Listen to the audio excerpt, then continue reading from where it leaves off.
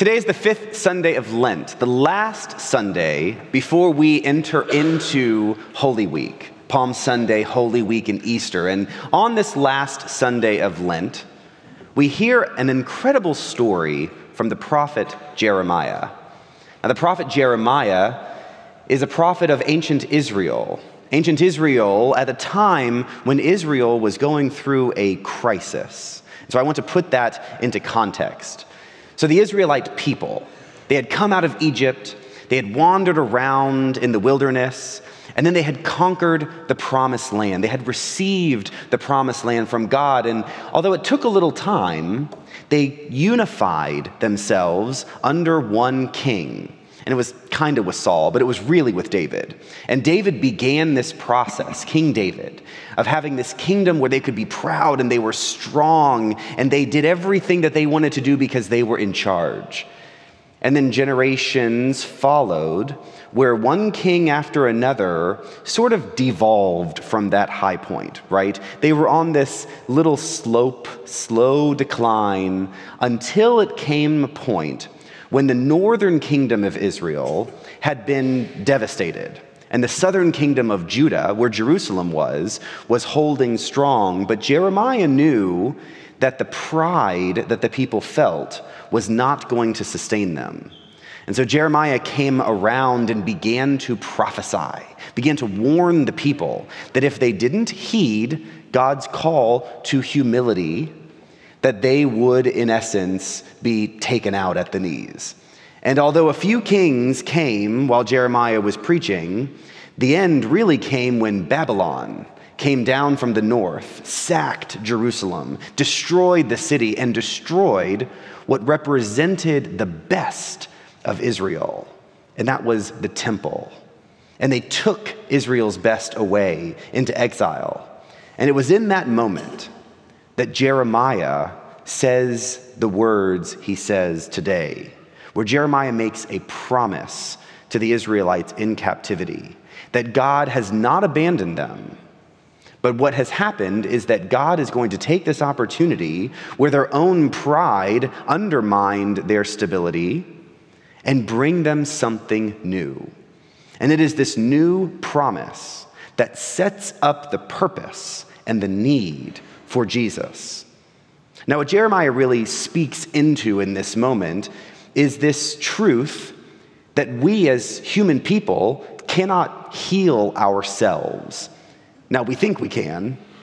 Most of us in this room probably have some sense of pride and capacity and ability, and most of us are good enough to where we rarely experience the true depravity, that real bottoming out where we realize we need God. And in essence, that's where Israel was. Israel thought they were good. They had no need for God.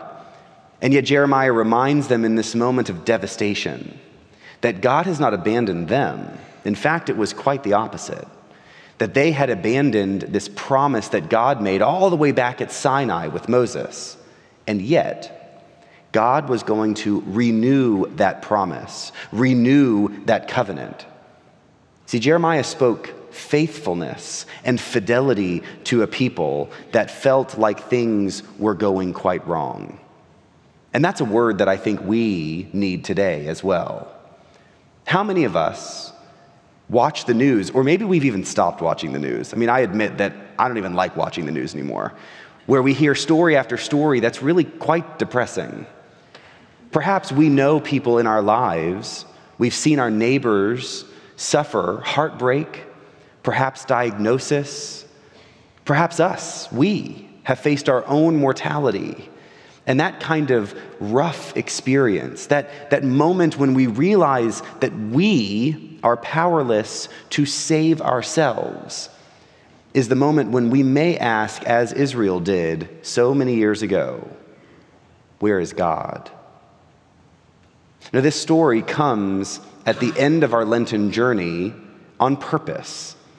We come to the end of this season of Lent where we've had the opportunity to consider what it is that God wants us to do. And we hear this story from Jeremiah that points to the purpose of Christ as an opportunity for us to imagine what our lives could be in the Easter season. Lent is this chance to reimagine, to reconnect, to return toward God. And when we celebrate Easter, actually begin life again. This shift toward Christ is one that we do away from entitlement, away from thinking that we deserve only good things, and moves us toward the promise that Christ makes of love and of true grace. Now, we receive the hope of Christ. We know how this story is going to end, but in today's gospel lesson, Jesus' disciples didn't quite understand what was going to happen. And when Jesus reminds them that he was going to have to die, they don't like it, right? We've heard this story multiple times in Lent where Jesus says, I have come to save the world, and to save the world I must die, and that makes no sense.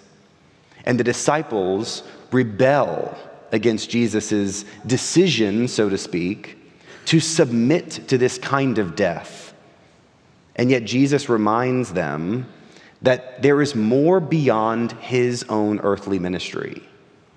And it's that more that takes the disciples a while to figure out. Have you ever wondered why, when the disciples are following Jesus around, loving spending time with Jesus, and Jesus says he's going to die, that they were so upset? I think perhaps our knee-jerk reaction is such that, well, they liked him, right? I mean, they kind of thought he was great, and they didn't want him to die. But if we go a little deeper, could it potentially be that while Jesus was there, Jesus was doing God's work? And when Jesus is gone, that means God's work is left up to them.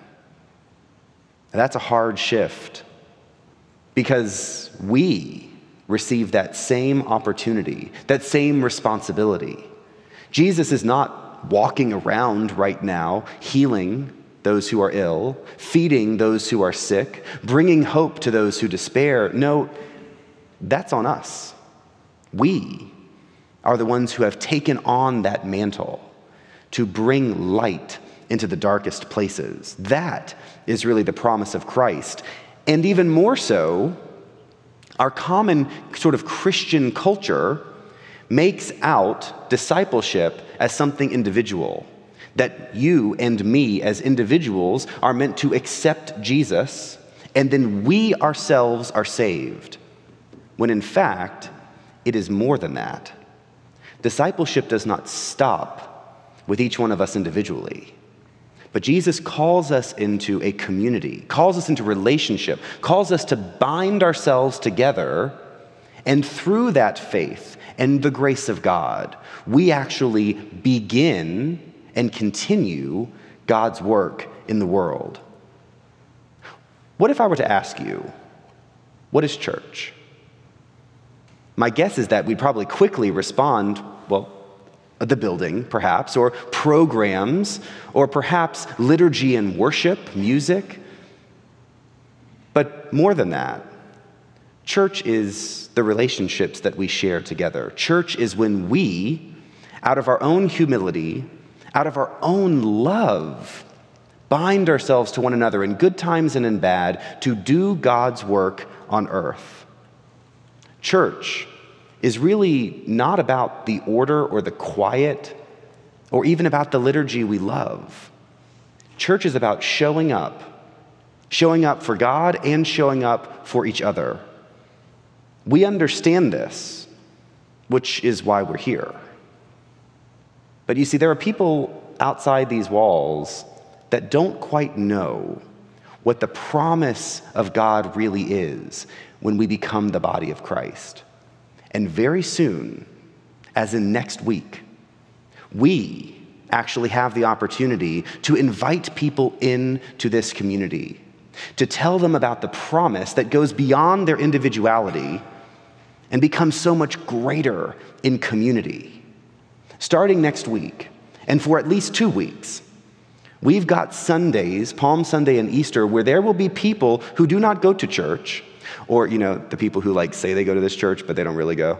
They'll show up, and we, those of us who come here on the Sunday after spring break, are able to actually give them a glimpse of what they could have in this church, what they could have being the body of Christ in the world, beyond just this simple, shallow promise, into something so much deeper.